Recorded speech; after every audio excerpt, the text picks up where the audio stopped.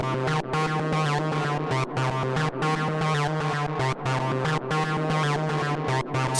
Spaces.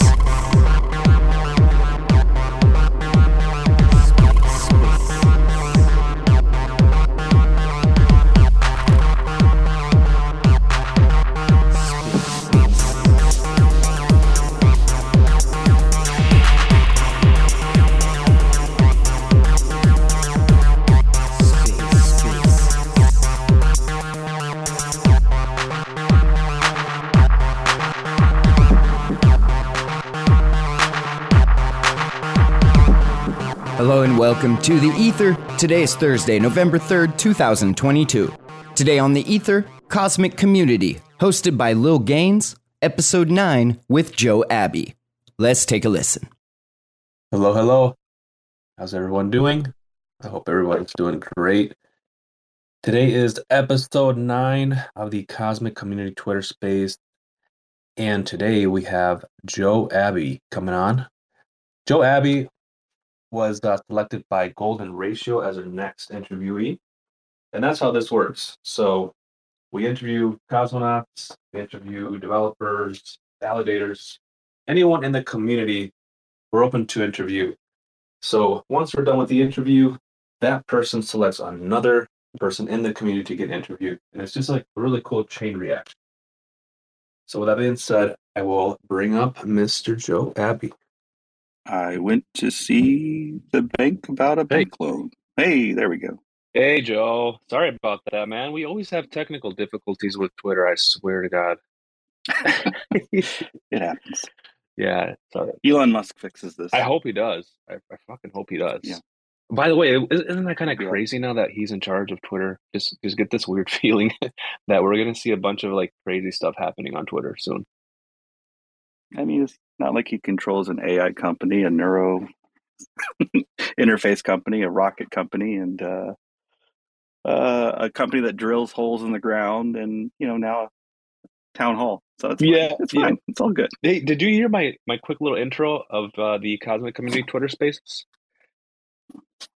Yeah. I caught the first bit of it while trying to figure out how to get my headphones to connect to my phone. Oh gosh. Okay, so it was funny because I was giving the intro, and I was just walking around my room to grab a bottle of water.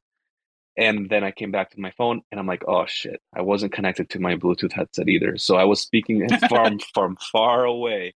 So for those that didn't get that, so the Cosmic Community Twitter Spaces, we started these spaces like a little while ago. So we're on episode 9 today with Joe Abbey. And Joe Abbey was selected by Golden Ratio as the next person that we interview. And that's how it happens. Once one is done, that person selects another person to get interviewed. It's like a cool chain reaction. So welcome to this awesome space. And Joe Abbey, awesome. Just give the audience just a quick little intro, who you are. You don't have to go in depth because we'll get there. We will dive a little bit deep into your background. I'm not trying to dox you either. So if you feel uncomfortable with any questions that I ask, just say, you know what, let's not go there. Just not trying to like put myself out there too much. Okay, that's not my goal here either. Yeah, is it too late to change my username from Joe Abbey? No. So I'm a dad of 6. My wife and I have been married almost 20 years. Been into software security and that sort of space for about as long. Switched jobs. I was at a startup for about 14 years and then switched to Docker. And then from Docker, I switched to Anchorage Digital, doing cryptocurrency stuff. And most recently, I started with Strangelove back in May. And along the way, watching the different ways of e-commerce come and go to where, everybody was like scared about putting credit cards into websites. So now it's like, people are aping into digital art. And it's just a really cool way to see the technology evolve. You have 6 kids, Joe. Holy I do. Yeah, I mean everything at scale, Oh my God, dude. How many Yeah. boys and how many girls? Four boys, two girls. Four boys. So one entered college. He is a freshman at Ball State University, and then we've got two high schoolers, a middle schooler, and two elementary kids. And one of the elementary kids was at the swim practice I was telling you about. Yeah. So yeah, Yeah, guys, he was at a swim practice, but then he messages me like, "Oh man, like, there's a fire alarm that went off over here." I'm like, "What the hell? A fire alarm at a pool hall or a aquatic center? Like, what the? right. That never It's happens." the safest place to be. So everything's okay though over there, right? Yeah, everything's fine. I'm guessing it was just one of the kids at their clubs. It was at a high school aquatic center, and so I'm guessing some kid pulled the fire alarm, or maybe there was Yeah. a small thing. But yep, got cleared out pretty quick. I'm a cosmic firefighter. I don't tend to do real world firefighting. Oh my goodness. Joe, I have two kids of my own. Not six like you, but anyway, boy and a girl. I have a 6-year-old daughter and a 14-year-old boy. So Oh, I nice. kind of know a little bit about the parenting life and Sure. being a parent and being in crypto and being like super involved with crypto. It's just hard to find time for it. So how the hell do you find all the time to run as many validators as you do as well? For those that don't know, Joe Abbey has like over, what is it now? Like over 10 validators? Yeah, I think it's around 20. Um, yeah, so it's mostly like, the best type of network is the fire and forget one, where you start it up and you get all the systems set up so you can monitor it in case anything does go wrong, and then it just kind of goes. And then there's ones where you have to be more active on them because there's plenty of upgrades or contentious governance proposals. And then, the kids ask, "Mommy, why is Daddy angry at the computer?" Yeah. But yeah, I mean, the difference between two kids and six kids is I just probably buy more milk and do more laundry. It's hard no matter how many kids you have. I know. And like every kid has like things that you got to do with, like, for example, like your kid, you were just at a pool Yep. aquatic center with him, right? So Yep. like it's just more responsibility, man. Every single Yep. kid is just so six. Yep. Wow. Yep. Props to Yeah. you, So bro, for eventually, sure. one of them will start driving, and then it's a little bit less of going here and there, but still plenty. And then little by little, one of them will start learning about how to run validators, and then That's you'll right. That's right. grow your empire. That's right. Are any of them actually interested in crypto? Yeah. My second oldest, he's uh, been building PCs since he was in the seventh grade, and he seems to ask good questions like, Wow. okay, so you run a program and it gets you money? Like, I don't understand. Well, it's a little bit more complicated than that, son. You also have to do XYZ. Yeah. You think it'd be easier to introduce them to, let's say, NFTs instead of just like the actual like token moving tokens around? Just do it Yep. by Yeah, introducing them to NFTs, maybe? that's right. Yeah, yeah. I mean, if I don't, then they're not going to make it, and we just can't have that. Yeah, I'm just trying to find ways to get my own son interested in crypto. So I think I'm gonna start with NFTs. Like he has his own ledger. He's moved tokens around, stake tokens, but it wasn't something that he's like, oh man, I'm super interested in this. I want to learn more. It was just like a one-time thing, like, okay, I know how to do it. Yeah. Um, my how old is he? 16. My 16-year-old. He gave me $20 so I could buy him some Tezos, and I apologize for. No, Tezos is fine. It's great. It's a great blockchain if you like OCaml. So how did you get interested in cryptocurrency? Like take us back before well, take us back to a time when you didn't know nothing about crypto. You were busy with your, what was it, a software security company? Yeah. Yeah, just Uh, talk to us about the transition there. so in the software security company, the problem we were trying to solve is around tampering and reverse engineering to make it difficult for someone to, remove licensing or uh, figure out how this proprietary algorithm works.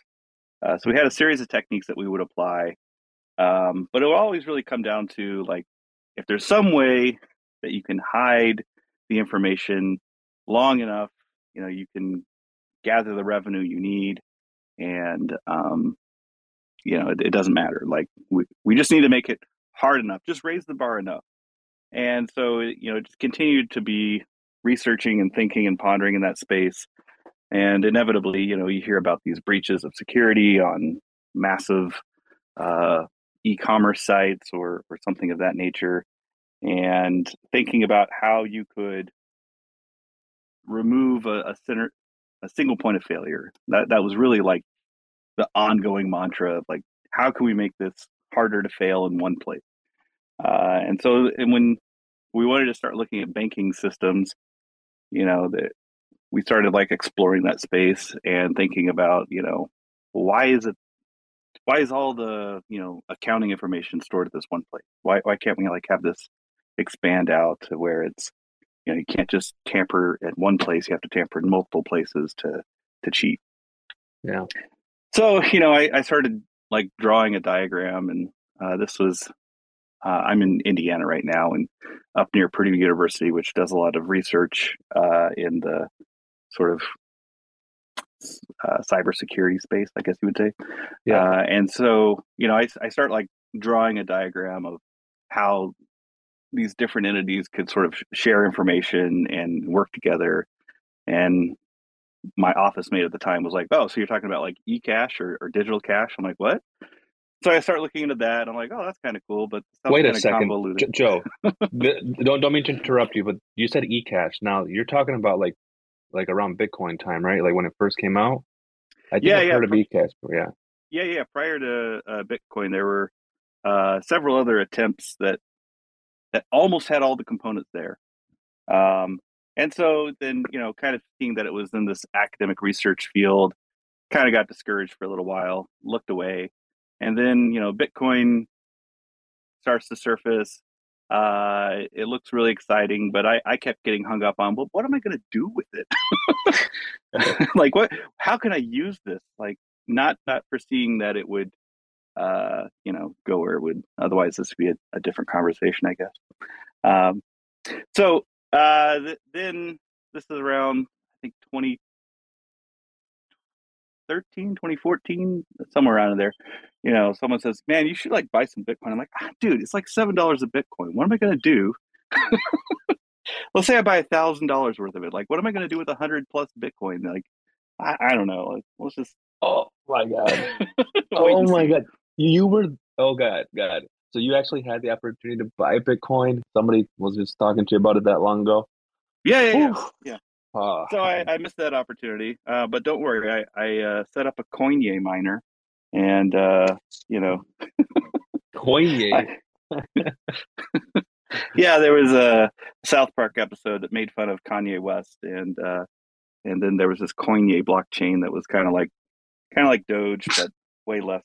Uh, Surprised we don't have that already, man, to be yeah, honest. I mean, I'm sure there is. If you go on CoinGecko and you look up Coinye, you probably find one. yeah. People think of the craziest shit, you know? So then I kind of looked away from it for another period of time. And then I guess it was 2016, 2017. Ethereum had just launched. And, hey, this idea of having sort of this ability to run code in a decentralized manner really started to click a lot of or check a lot of boxes of the sort of stuff that I was thinking about in the software security world. But one of the problems that kept coming up was I really understood um, client side software and like running an application on a device, but not back end software like servers and stuff. So the opportunity came to go work with Docker, and then suddenly, I was exposed to all the cloud stuff, and it's just in a nutshell running your code on someone else's computer. And so during that time, I was fiddling around with setting up accounts on different exchanges and trying to learn like what was different between Bitcoin and Ethereum and Dash, and just on and on and on, because there's just always a new coin, new token, and the ICOs were going like crazy, right? Oh gosh. Uh, Well, ICOs. When did ICOs start going crazy? That was back in 2017. yeah, I think so. Yeah, Yeah. Yeah. yeah. Who did So you then, surround yourself? Sorry, my bad. I was just gonna say, who did you surround yourself at that time when the ICO craze was happening? Did you have your like little group of friends that were just going back and forth about different stuff, or did you kind of just venture on your own a little bit? yeah, I mean, I had a group of friends that we were all kind of still relatively skeptical about what you could possibly achieve, and there was sort of this mantra in the software world that you just need a blockchain and it'll solve all your problems. And so companies like IBM and stuff started trying to build hyperledger fabrics and whatnot so that you could solve all your supply chain woes with one magical blockchain. And so it became sort of a cliche that blockchain would survive, but you couldn't ignore the some things that were gaining momentum and traction, and other things that were, they'd have their 15 minutes of fame and then fade away. Yeah. So then, things were going great at Docker, and then all of a sudden, Docker, they did an excellent job of exposing containers to the broad software community, but they just failed to sort of monetize it. And so the company split into two, where one half was bought out. And so I was on the half that was bought, the enterprise half. And so, the choice was to stay with this other company and, manage a team in Eastern Europe, or, go look for something else. And so I chose to look for something else. Luckily, I found Anchorage, which is creating a series of services for crypto. Um, they have an amazing app. It's going to be just a real quick plug for Anchorage. Amazing app. They have trading, lending, custody, a bunch of DeFi services now. Really cool company to work for. Really enjoyed working with them. But that was where I first heard about Cosmos and Atom, because it was still sort of in its infancy around that time. Uh, And this notion of proof of stake went from, just sort of Ripple and Lumen being the two well-known versions of this to, well, now there's Cosmos and there's Tezos and there's all these different proof of stake models. And so I started looking deeper into Cosmos. I read the white paper and I'm like, holy shit, this is ambitious. if if they can accomplish this sort of IBC model, like this is going to be like the a rebirth of the internet, where it's a bunch of independent nodes that are interconnected, and this is going to be amazing. So I got to work briefly on some features for that, and then eventually, to make the long story a little bit shorter, I started running a validator, and then I started running a second validator, and then a third, and then Oh joining my a test net, gosh. and then running another validator. And then before I knew it, I was like, oh man, I'm spending more time setting up these validators. Maybe I should just go deep into this space. Around that same time, I start getting more involved in the different discords and Twitter spaces, Twitter circles, I guess. And Jack Zamplin and I start to cross paths. And he's like, wow, cool. Yeah, you're really active on Twitter about Cosmos. You want to talk sometime? I'm like, sure, let's talk. And so we talk, and then I described to him the way I see the industry going. He's like, that really aligns well with what we do at Strangelove. And you know, that conversation became a few more months of conversations, and then I was like, you know what? Yep, I think I'm going to start a role at Strangelove. And told the wife, and she's like, Strange what? Wait, wait. So Joe, yeah, let's talk a little bit about that because I always ask, like, what do people that you're close with think about you being in crypto? Like, does your wife bug you about it? What does she think? Well, I mean, I have uh, a, a very very intelligent wife, and so she likes to um, fully understand things, especially when it comes to our life. I'm like, okay, like, we're going to do this thing because it's building these components. It's building this relayer, which allows these nodes to talk together. It's building, uh, this consensus engine. It's working on this SDK. So in these elements, I'm building the shovels and the pickaxes for the gold miners to go, figure out how to mine gold in the dangerous caves uh, of whatever particular expertise they want to go figure out. And so that definitely sets well with her. And through Anchorage, being able to sort of have those pillow talks about the day and be like, yeah, so I'm working on this crazy DM thing that has this pretty cool move VM, and so it's just been lots of explanations of that nature where at the end of the day we trust each other, and it comes to fruition. But I'll always willing to have the father-in-law with sort of a skeptical perspective on things of like, isn't this just tulips all over again? And oh gosh. no. These tulips look rare, man. Yep. I've been there. Trust me, I've been there. Family members always kind of try to like discourage you with, oh, it's just internet money. How can you even like touch it? If you can't touch it, is it real? How That's many right. times have you heard that thing? I know. If I can't touch the Federal Reserve backing that makes this dollar worth something, how can I trust it's real? Oh, Yeah. right. Oh, it's all built on a system of trust and value that we put in it. Oh, okay. So Joe, you're a fucking OG then. You've been in Cosmos since the beginning. And you said you worked a little bit on some stuff, right, directly related to Cosmos. What was that? What was those? What were those things? Yeah. So the job I was doing at Anchorage was largely around writing firmware for the HSMs, and so in a nutshell, instead of having a ledger that you interact with, Anchorage has a really clever way of uh, making HSMs group accessible, so that your organization of whether it's a family office or institutional investor, or you a wealthy couple, or what have you, uh, you can propose transactions to your group, and then members of your group can authorize it, and then that finally sends the HSM a message to do a thing, whether it's transfer funds or stake or what have you. We have a way of plumbing it. Sorry, we Anchorage has a way of plumbing it into that HSM, where it does it through offline signing. So like there's an air gap between um, the internet and the HSM. It's a beautiful system. Works fantastically.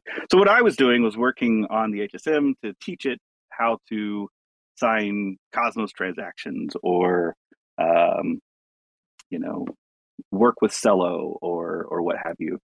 But basically building out this model where I'm laying out the bytes for the transactions, and then producing the cryptographic signatures. So yeah, that's what I was doing with it. Gotcha. And you're full time with Strangelove right now, Joe? That's right. Yep. Oh, cool. Awesome. So the really cool thing about Strangelove is where with Anchorage, I'm trying to work towards expanding their footprint across all the different blockchains, so we can bring on more customers and have a more valuable offering. With Strangelove, there's a little bit more focus in making IBC and supporting technologies as successful as can possibly be. And with that, it affords me a lot of latitude to be able to, go help out with Cosmos SDK development, or go help out with the relayer development, or go jump into Chihuahua's Discord and try to offer advice on how to bring the chain back up and coordinate things. And so it's a better fit, and it's a lot of fun. Dude, are you a one man like wolf pack here, or do you have a team of people that help you with your 20 validators? It's one man show, man. It's like with six kids. It's just you need more scripts to How? really. How? Like even us, Cosmos Spaces, we run around 8 validators, and we have a big team. Right. And just keeping up with all the stuff happening, the props, the upgrades. It's a hectic time over here, man. It definitely is. There's a few like friends out there that we sort of have been forged through the same path, and so we have like these DMs and whatnot. Polkachu, God bless him, he has his tracker of upgrades where you can pretty reliably go there and see the upcoming upgrades. Uh, I wrote a series of scripts where I basically talk to each one of my validators, see if there's any proposals in voting period, so that I can go and take a look at it, him and Ha, and make a choice. But that was really the key differentiator is once I started having that data visible where I can just at a glance determine whether or not I need to do something, it became a lot easier. And some people love Cosmovisor, some people hate it. I think it does a good job if you don't trust it too much. And so, like the Evmos upgrade that happened today, I forgot about it, but I had already set it up and everything just clicked. And so it was great. So yeah, I mean, a lot of it's just don't touch it, and let it do its thing. And then when things do break, be able to figure them out quickly. What's okay? So here's another question. What's your approach to crypto though? Is it more of like the philanthropical approach to it, or is this more for you like just a way to just get involved with the actual techie side of things, just the nerd stuff, right? What's the thing that excites you the most? So there's definitely the sort of idealistic pie in the sky visual, that I have in my head of if we all are able to migrate to crypto, it's going to be amazing. We're going to be able to, I could open up a home equity line of credit on my house and basically loan that out and have money to, I don't know, syndicated college within 6 seconds. Like that's the sort of thing where we could go with the way, if we had NFTs instead of deeds, if we had um, you know lending services that worked with those NFTs, if we had a way to put that money into a college without sort of this relatively convoluted network of existing systems where you have to go talk to a bank, then you have to borrow the money, and then you have to go to a closing and all this other stuff. So there's definitely an idealistic vision. Some of it eventually treads into the, well, hold on a second. Like one of the foundational concepts of government is this notion of stable centralized banking and economics and, laws. And so, through the Juno Prop 16 stuff, that definitely ideas came up. It started to sound like a musical in my head with all the sort of Hamilton type events that we were discussing. But then in a very practical way, um, right now the risk and reward is very fruitful. That the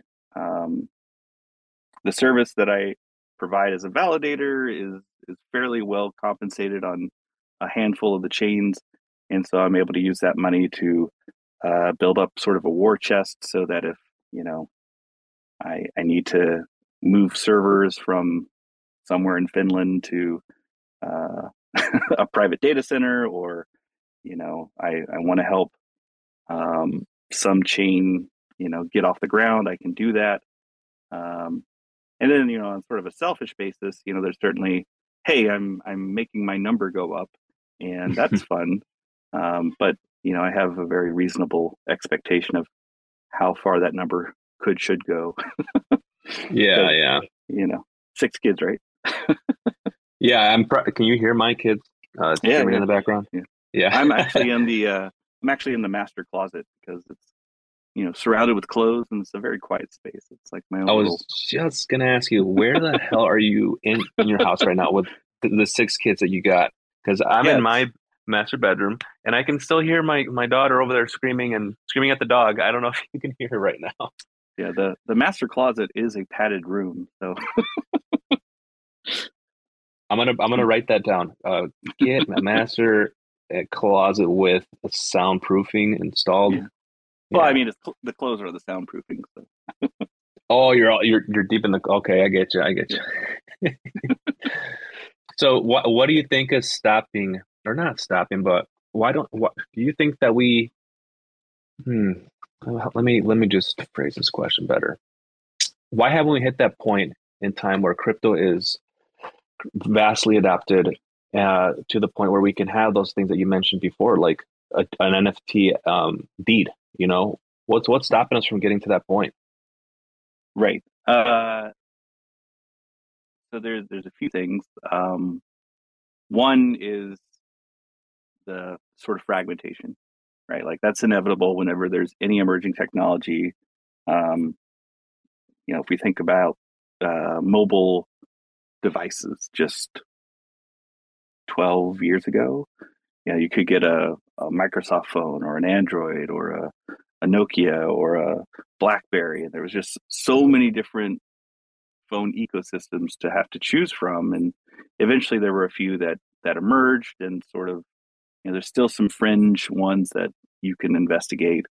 But there was sort of a convergence on, sort of two directions.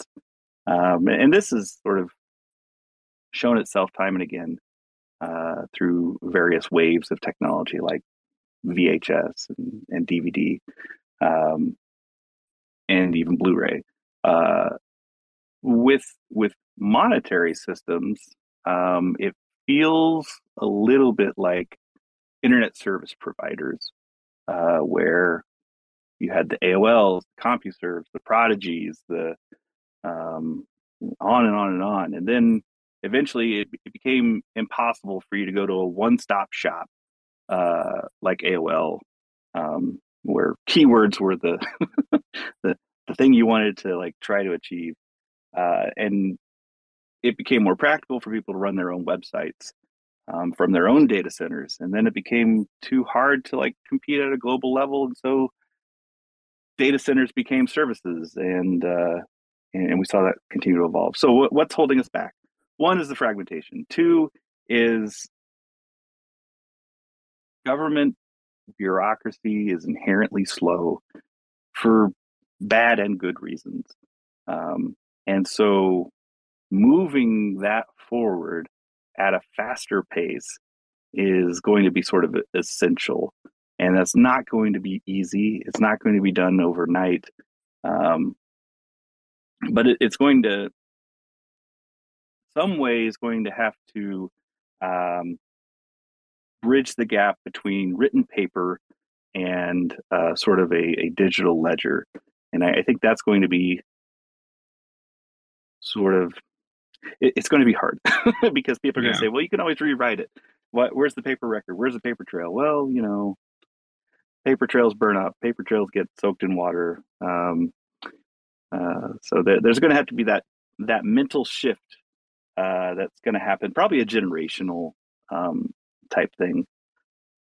And then public trust and public faith is the next thing. And when Bitcoin was first starting, there were maybe a couple well-known software bugs, but then as Ethereum was starting, there was the sort of DAO fork, and that casted doubt on the ability for these systems to grow.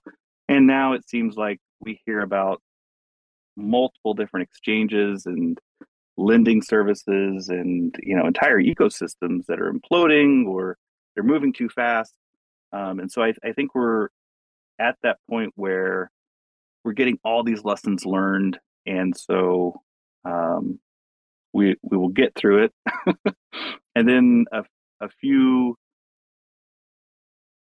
not conservative, but a few concentrated and focused vectors will emerge, and that will start to, build up speed and momentum. So I think we have to go through that sort of first explosion of activity where everybody's trying it and trying to provide some service or some offering, sort of like in the .com boom, where you want to pay your traffic tickets online. No one wants to pay their traffic tickets. So we got to get through that phase of innovation, and we're rapidly getting through all the sort of nasty bits. But yeah, I think that we need some convergence.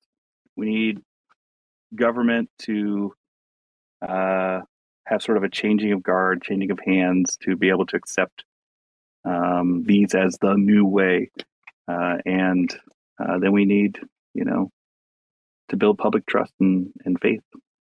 And do you think that regulation plays a big part in all this too?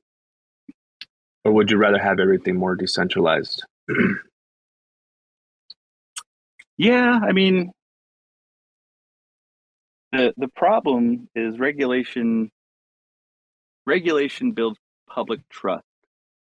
Regulation doesn't stop bad actors, though. Yeah. Otherwise we wouldn't hear about an Enron or a Goldman Sachs that's apparently too big to fail, or what have you, where there's still going to be shady people doing shady things even in regulation. However, in providing guidance and providing at least some bumper rails, if you will, you're able to build up that faith, not only in that there's someone watching to make sure that you're not cheating, but there's also, once you have that system of regulation, it's harder for the regulators to come in and then suddenly say, oh, you can't do that, because now they have guidance. Now there's a process by which regulations are introduced. And so when we see tornado cash get attacked, in some ways that's maybe not so surprising given like directly what it is purporting to do. However, the method in which it was attacked is like completely draconian, authoritarian, where they're like, nope, you can't do that. You can't develop this. This is all straight to jail.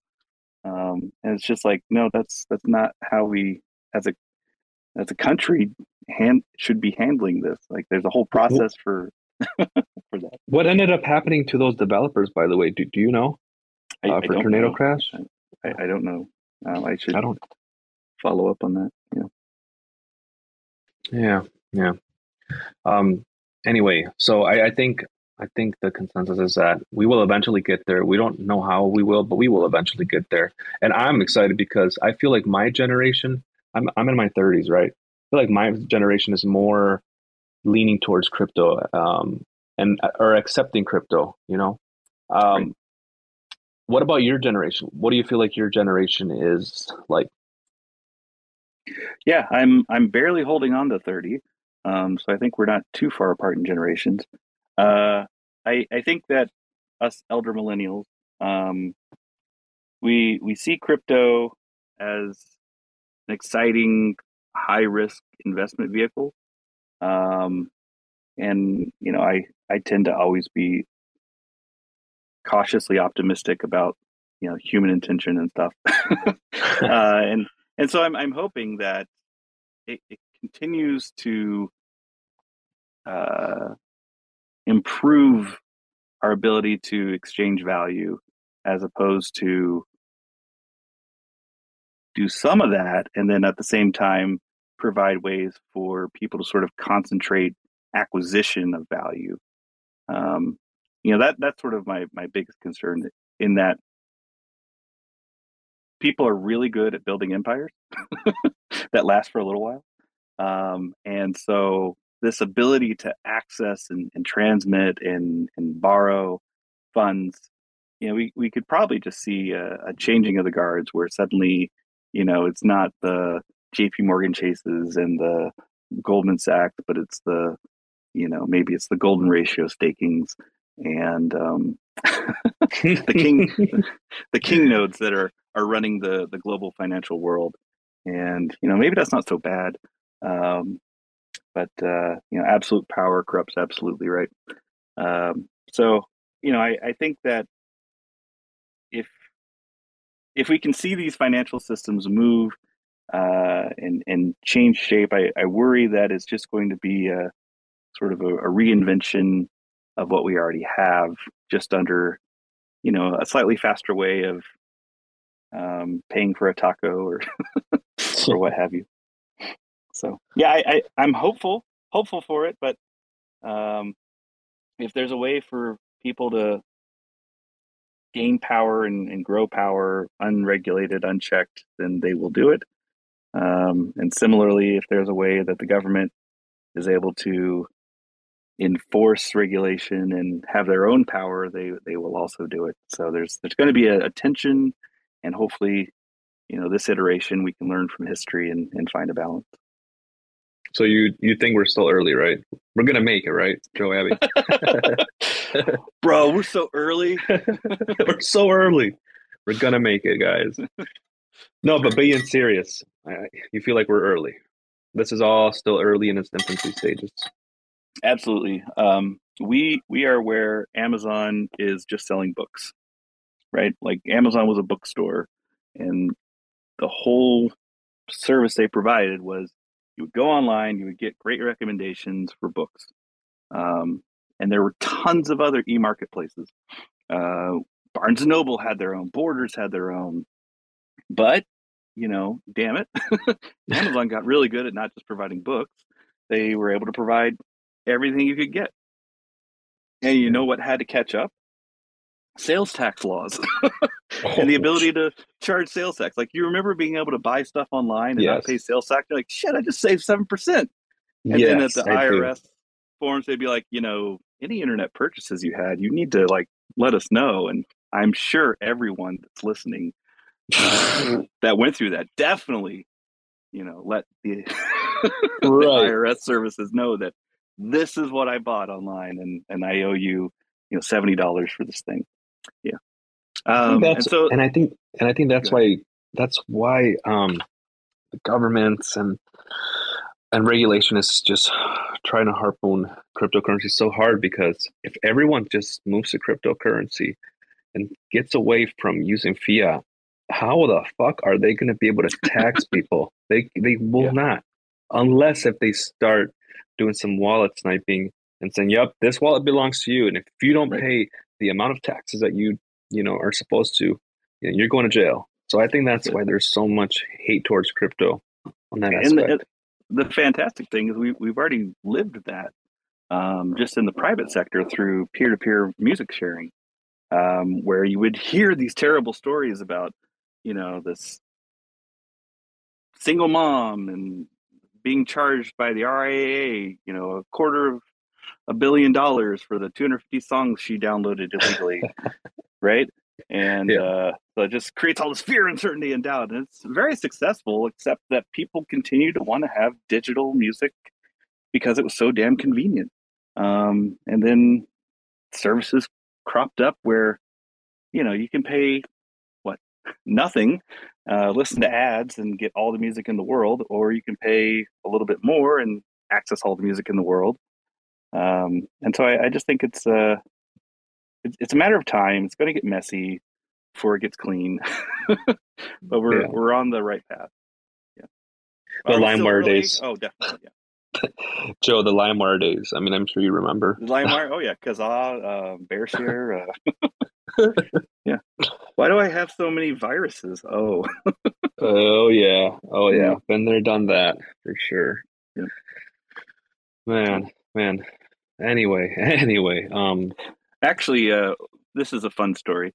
One of the companies that we were helping secure their software product was an Israeli-based file sharing system, and they wanted anti-tamper and obfuscation on a music recognition system that they were forced to put in, so that they would run the peer-to-peer file sharing system, and it would detect whether or not this was copyrighted material. And we were paid to ensure that they couldn't pull it out of their application. Just a crazy use case for that technology. And ultimately, I don't believe we have that company in existence now. But it was a really cool time to work on just such a bizarre use case for peer-to-peer file sharing. Interesting. An Israeli company, huh? Yeah. It was called iMesh. Yeah. So you probably worked on a ton of cool projects back when you were not working in crypto. Yeah. There was a bunch of cool companies. A AAA gaming company that we were working for. They actually flew a person out with a disk of assets so that we could run the pre-release game. Like, we did the math on how long it would take to transfer. I don't know, it was like 240 gigabytes of assets that they had to compile down and stuff. And they flew a person out with a disk to us, and they're like, "Yep, I'm here. Here's your disk." And we're like, "Okay." Yeah, crazy. Are you familiar with the project Agoric? Yep. Yeah. Do you think that what Agoric is doing, bringing developers that are used to using JavaScript, do you think that's going to excel our let me rephrase it. You think that's going to accelerate the growth in our ecosystem, bringing more developers that are used to coding in JavaScript? I think it makes it far more accessible. I think JavaScript has, its own set of quirks and pitfalls in terms of, it's sort of an accidental language that tried to formalize over the past, 20 years, where it was, oh, cool, we can do this client-side stuff. We could make it kind of easy syntax and, weak typing, and, oh, wow, everybody's doing it now. Oh, we should really formalize. And yeah, so I think there's certainly there's a breadth of technology they can tap into now. And there's also a lot of depth in those different places. I think it's still in sort of a wait and see because we've got plenty of EVM stuff out there now, where Solidity kind of sort of feels like JavaScript. And we've got, COSM WASM chains out the wazoo, where Rust is the silver bullet that everyone's looking for, but it's a bit hard to get used to if you're not sort of a formal programmer. And so I think that it could be the right technological choice, but oftentimes it's a blend of what's easy to approach with what's broadly available that tends to succeed. But I think Agoric has made a bold choice, and I'm surprised no one else has sort of done it yet. But it's going to be exciting to see where they go, especially with garnering attention with their IST stuff. And so, yeah.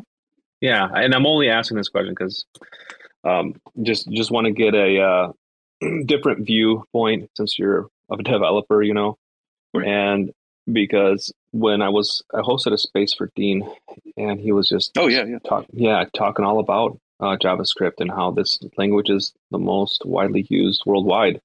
So sure. it'd be just would be just so cool to get your opinion on it. So thanks. Yeah. I think it's got a lot of it's got a lot of potential, man. Cool. I think that's what we all have to say, right? It's been on my radar for a while now, and yeah, I think what company would you love to see in real life, and not in crypto life, right, use Agoric to build what they already have?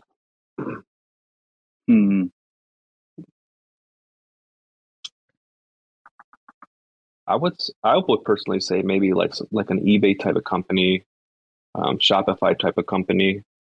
I think that would be ideal. What about you? Yeah, I mean, I think So what Agoric is trying to solve is sort of this. They've got this sort of same smart contract approach, but it's through JavaScript. So I think if they could provide something beyond just like digital media or e-commerce, but you know, maybe something more clandestine, like Akamai or one of these Cloudflare Flare type solutions where there's got to be some management of these data points and whatnot that are delivering these services. It's not very flashy, right? No, But no. to know that it runs the internet that's unseen would be pretty cool. I mean, Netflix. If we're going to just throw cool names around, that'd be pretty neat to have Netflix run sort of their back end on something like that. We'll Yeah. get off this topic, but doesn't DocuSign use blockchain technology with their platform? Yeah, I don't know. I don't know what they use I behind the think scenes, so. but it would make sense. All right. So the next thing I wanted to talk about is decentralization in our ecosystem. Hmm. Do you think we can definitely improve there, or is it kind of just going to be like this for a while? What do you think, Joe? Yeah, I mean, it's sort of a conscious choice. But if we go back to that sort of statement of humans are really good at building empires, why 20 validators? Well, I started with the theory of if I get on every chain that's on MintScan when I started, then I've got to have sort of the name recognition.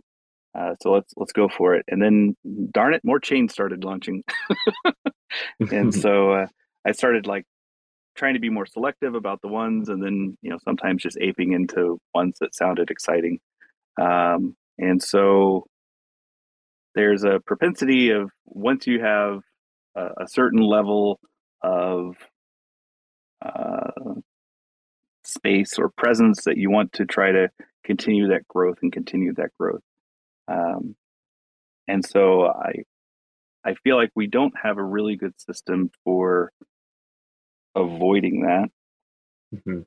That if you look at the top 10 chains, Cosmos Station is on all of them.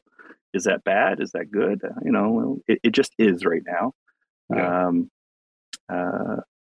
So how to keep it more decentralized? Well, I think that one of this is a sort of a controversial opinion, but one of Jaquan's greatest skills is the ability to be divisive. And by like his initial Tendermint team, getting them together and then being Jay and causing them all to like spread apart to create occlusion and to create, strange love and just a series of different companies, interchain, what's informal systems, all these brilliant people that were in one space by Jay not being uh, a joiner or a team player, by him being just so divisive. Jesus. Yeah. I mean, literally, you just tweeted out saying, "I will leave the hub if Prop 82 Adam 2 passes to focus on alternatives, but we still have time to stop it." But by I mean, him yeah, I get you. doing what he did, he really pushed everyone to decentralize, right? And so I Yeah. think that in some regards, that's been a boon for the ecosystem. In other regards, it's super stressful, and it's like, dude, just get away from the computer just for a little bit, like just breathe. But that Jay's gonna Jay. Um, so yeah. Hmm. I asked this question, Joe, because I think when people when noobs, let's just say newbies, right, get into the Right. ecosystem, they want to stake their tokens. They tend to just get lazy either, or just pick the validator that has the most staking tokens, the most tokens Right. staked. Of course. So Yeah. how the fuck are we going to improve this shit? It happens over and over, man. Right. There's so many good validators out there, but the newbies just tend to pick the ones that are in the very top. Like, what would be your idea to solve that issue if you could implement it? Right. So when Chihuahua Chain launched, I created this 80/20 giveaway. I started looking at all the different chains and their sort of distribution of staking, and it almost perfectly follows the Pareto principle or Pareto distribution, which, um, if you're not familiar with it, the quick and dirty version is, um, the top number one in any collection is going to have like 50%, and then the second is going to have 25%, and then 33%, and it continues to sort of long tail out to the Mhm. end. If you look at the frequency count of words in the English language by letter, um, by number of letters, well, of course, short words like A and V are going to have such a higher frequency than sort of the longer ones, um, because there's just these short words are very easy to use. They're sentence connectors. So what do we do about decentralization? How do we fight this sort of natural propensity to just pick the quick and easy one because there's no clear winner? So with the 80/20 giveaway, what I was trying to do was, if I incentivize putting your delegations at somebody below the 20th spot, um, will that encourage you to change your behavior? Will that encourage you to change your delegations? The answer, of course, is yes. That will encourage change in behavior for a short period of time. I was able to demonstrate in data that the lowest validators were seeing their stake increase, and there was starting to be a bit of a shift in the balance. Ultimately, once my incentivization ran out, and the awards were given, there was no reason to continue to do so. So you just redelegated, and eventually just fell back into the sort of the same pattern. So what can we learn from that? What can we do? Well, I think, if they have a sort of a guiding group or a foundation, there's an opportunity for them to sort of artificially try to rectify that so that it's not quite so out of balance. There's been proposals about maybe there should be a max stake that's allowed. And that gets the argument of, well, now you're going to do Sybil's, where with Ethereum you have 32 ETH for a validator, and so then you just create a bunch of validators. Um, how can we further that? I think it's going to be some education. With me, the thing that I saw to be the most fruitful in gaining a presence and a knowledge was participating, being in the different discords, continuing to have dad jokes and hot takes on Twitter. That seemed to garner some attention. So if you just like launch it, you start your validator and you just stare at it waiting for the delegations to come, you're going to be disappointed. It's I think you guys know, I've seen you guys struggle through the exact same thing, Yeah. where you're in that lower 10% struggling to stay alive, and Oh it could gosh. be very, very difficult. um, Gosh. Yeah. It has been a struggle for, we're yeah. just a community centric validator. We're the majority of the team is they're not developers. So, Sure. but for you, how was that for you starting out?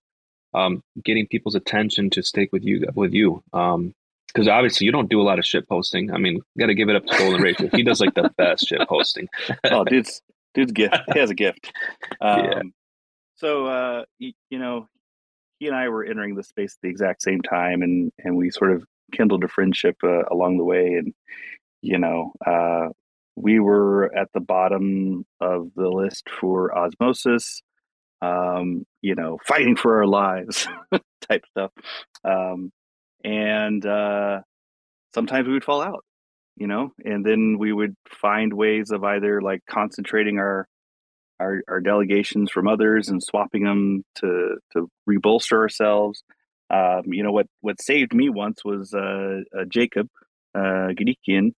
He sort of said, "Hey, man, I'm going to delegate most of my notional stake to you, and we'll get you back in the active set." And I was like, "What? Oh, okay." Like, I like your perspectives. I like what you're doing. You're a builder, and we need more of you in the Cosmos ecosystem. And dude's Yeah, man, quite a guy. Yeah, I can't tell you, Joe, how many times Jacob has always been that one friend that we can count on to just save us from yeah, the fucking the floor, right? He's yeah, always eager to help. With the Atom Validator, that one he wasn't able to help because fuck, we were 25,000 yeah. atoms, you know? Right. Yeah, there's just no way. Yeah, Yeah, but anyway, yeah. thanks for answering that question. I was just Of curious, course. like how Yeah, were you surviving back then to be known as a validator that actually contributes to the ecosystem, right? How yeah, do you attract those newbies to stake with Joe Abbey? So, thanks. yeah, yeah. Cool, man. I got a few questions from the community, if you don't mind. I don't mean to Oh, drag sure. this interview. This Go one's for it. coming from a cosmonaut. He said, "I would love to hear Joe talking about Prop 16 and his personal feelings over it. Like, why wasn't it done under Prop 3?" Uh, Oh, sorry, I had to hit you with that one. no, that's good. That's a good one. So why was it done under Prop 3? I think we, hindsight's 2020, right? When Prop 3 came out or whatever, it was just this, someone gamed it. We should claw it back. That was all the information we had. That was all we had to go off of. We didn't know who was, really driving it. We didn't know if these claims were valid. We just had sort of that very peephole view of the situation. And so then it was voted down. And it was a non-issue because there was sort of this gentleman's agreement that was established. And then for whatever reason, that good faith agreement fell through. And I still don't have a clear picture on exactly. Like, I know I've seen the screencasts and everything of the conversations and the logs, but there's still something that doesn't like fully add up of why that thing fell through. But at any rate, here we are. And then Prop 16 came out, and it was, rah, we're gonna do Prop 3 again. Like, let's he he was no longer faithful, and he didn't follow the rules, and he definitely actively gamed it. And so then this caught my attention because there was such you know uh, um, a momentum towards we're just gonna fucking do this. And so then I started looking into it, and I was like, well, this doesn't make any sense. And then all the information started coming through, right? And it became hard to know what was true and what was false. And ultimately, I think we're at a fine stalemate, but I don't know how long that can. I think it might be a hindrance. Interesting. So there's your answer. There's your answer, guys. And I got another one. Have you recently seen what's been going on with Hetzner? Like literally, like pulling the plug on all the Solana validators. Yeah. So it was maybe 2 or 3 weeks ago, maybe more. There was a story about someone on Twitter under Hetzner's name or some maybe it was on Reddit Yeah. saying, we're gonna just like banhammer you guys. Like, we don't do crypto. We say it right here in the uh, terms and conditions. And the way that I always read those terms and conditions were, we don't do this specific type of crypto Hmm. because I wanted the definition to fit my definition. And now it's becoming more and more clear that they mean no crypto whatsoever. Thou shalt not do this here. And it's quite a shame. They have a fantastic service. They have the least expensive nodes with the best internet. It's just it's the perfect convergence of functionality and price. And I really enjoy their offering. But if they're going to just pull the plug on folks, we have to. make a change. So, I know a lot of guys, a lot of validators, I should say, are looking around at what they can do. I was originally on AWS, and when I launched my uh, Osmosis validator, I was getting eaten alive Yeah, because yeah. there's like a terabyte of data per day, and at AWS's prices, it's just stupid expensive. Jesus. Yeah. Yeah. Yeah. So, yeah, I think Hetzner is making a choice to enforce their terms and conditions, and they're doing it very aggressively. And I would strongly recommend anyone listening that is running a validator to look around. There's Contabo, there's OVH, there's others out there. There's tons of dedicated servers. What I would like to do is run my own out of my own private data center. Probably initially I can't afford to do that, but we're sort of seeing that same discussion that I had earlier of we we're going to start with running it out of our offices or out of our garages, and then we need a private data center, and then we're going to have a hosting service. Probably Google is going to announce some sort of hosted validator service. I think there's Mev space that is trying to do exactly that. So yeah, I think they're making a choice. I don't agree with it, but I also have delegators that are depending on me. So gotta move. Gotta make a move. Yep. We did have our Atom validator on Hetzner. I believe we're in the process of moving our Atmos validator from Hetzner. Like I'm not the guy that runs the show, Joe Abbey. I'm part of the team, obviously one of the founders, but I have a team that dedicates all their time to running the validators. And I do agree with the osmosis one. If we weren't running osmosis on a bare metal validator, I think we would be screwed and missing a ton of blocks. So luckily we have a few bare metal validators. We have around 4, and that helps a ton. But it's expensive as fuck. It's expensive as hell. Cheap. Yep. No, it's not.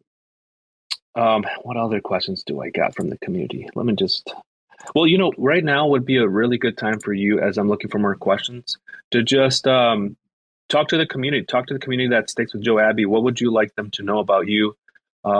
Maybe even just give them a shout out. Whatever. This is your time to shine. Yeah, I mean, I can't do this alone.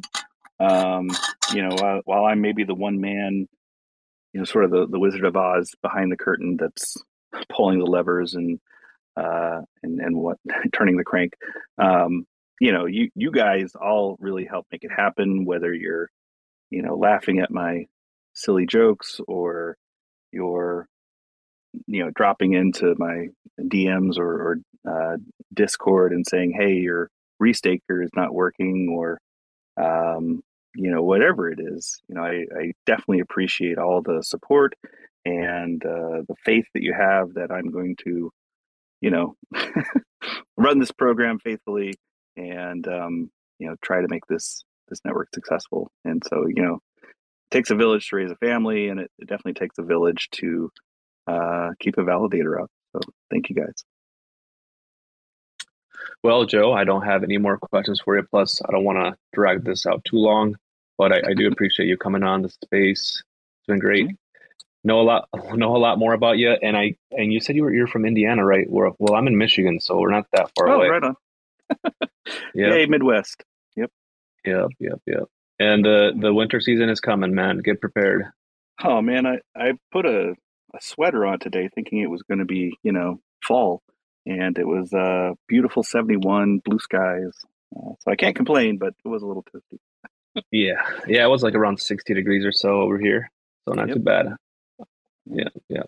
Thank you. Have a great night, Joe Abbey. We'll speak soon later on. I'm sure we're going to cross paths again.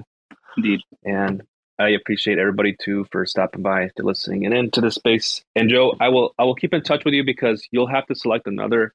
That's right. Cosmonaut. Yeah. I'll give you time. Don't worry. It'll be about 2 weeks from now until we get the next space running. So get to thinking on who you want to select as the next person that we can interview. We'll do. Did you listen to the Golden Ratio space that I did with him?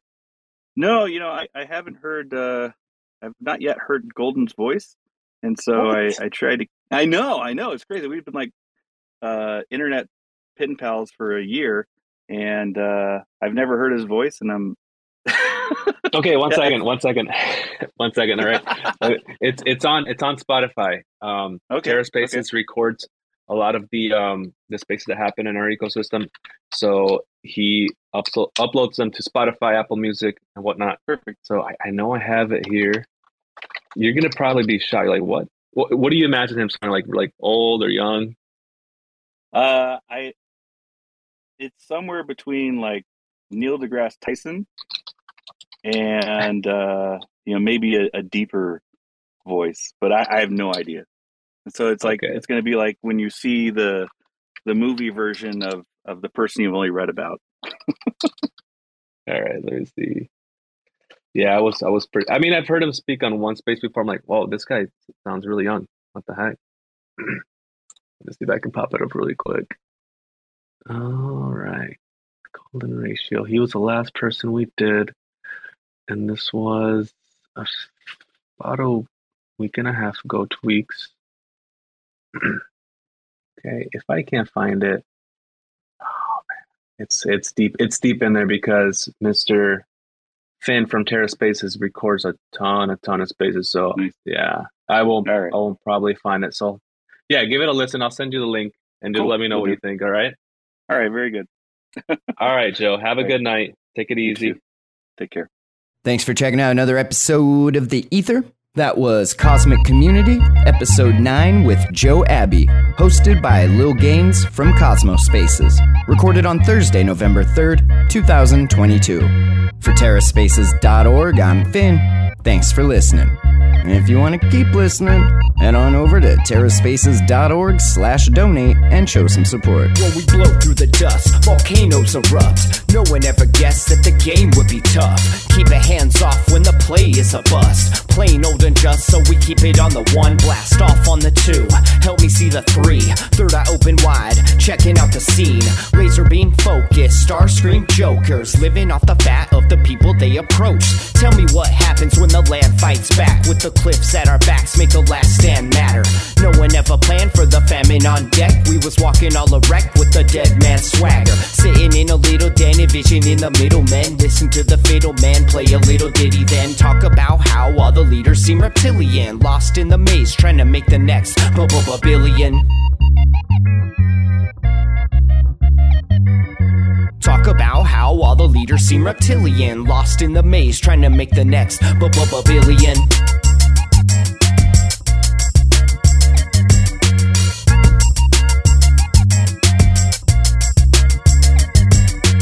Sitting in a little den, envisioning the middlemen. Listen to the fiddle man play a little ditty, then talk about how all the leaders seem reptilian, lost in the maze, trying to make the next No one gave a shit till the drugs all dried up. Everybody died from a bad batch of Lysol, but it didn't matter, we was all hyped up. When the pedal hit the metal, he just didn't have the right skill. Watched in the daytime till the night curfew. Rats in a cage till they make time to murk you. Got a little job that falls under my purview. We gotta get this mob away from the bird's view. Gotta find cover, wipe off the bird poop, right off the work while you try on the worst juice. Blinded by perps who try to reverse truth, slide like Fox News just trying to lie to you. Eating up the slop like a bunch of hungry vagrants. I can't wait for the day they lock us up in stasis. Mock up a basement, could call me resilient. Waiting for the internet to make me a billion.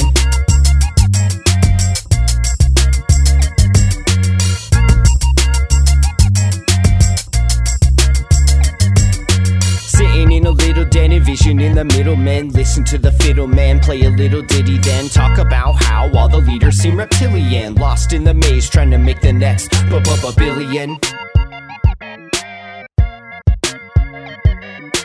Talk about how all the leaders seem reptilian, lost in the maze, trying to make the next billion.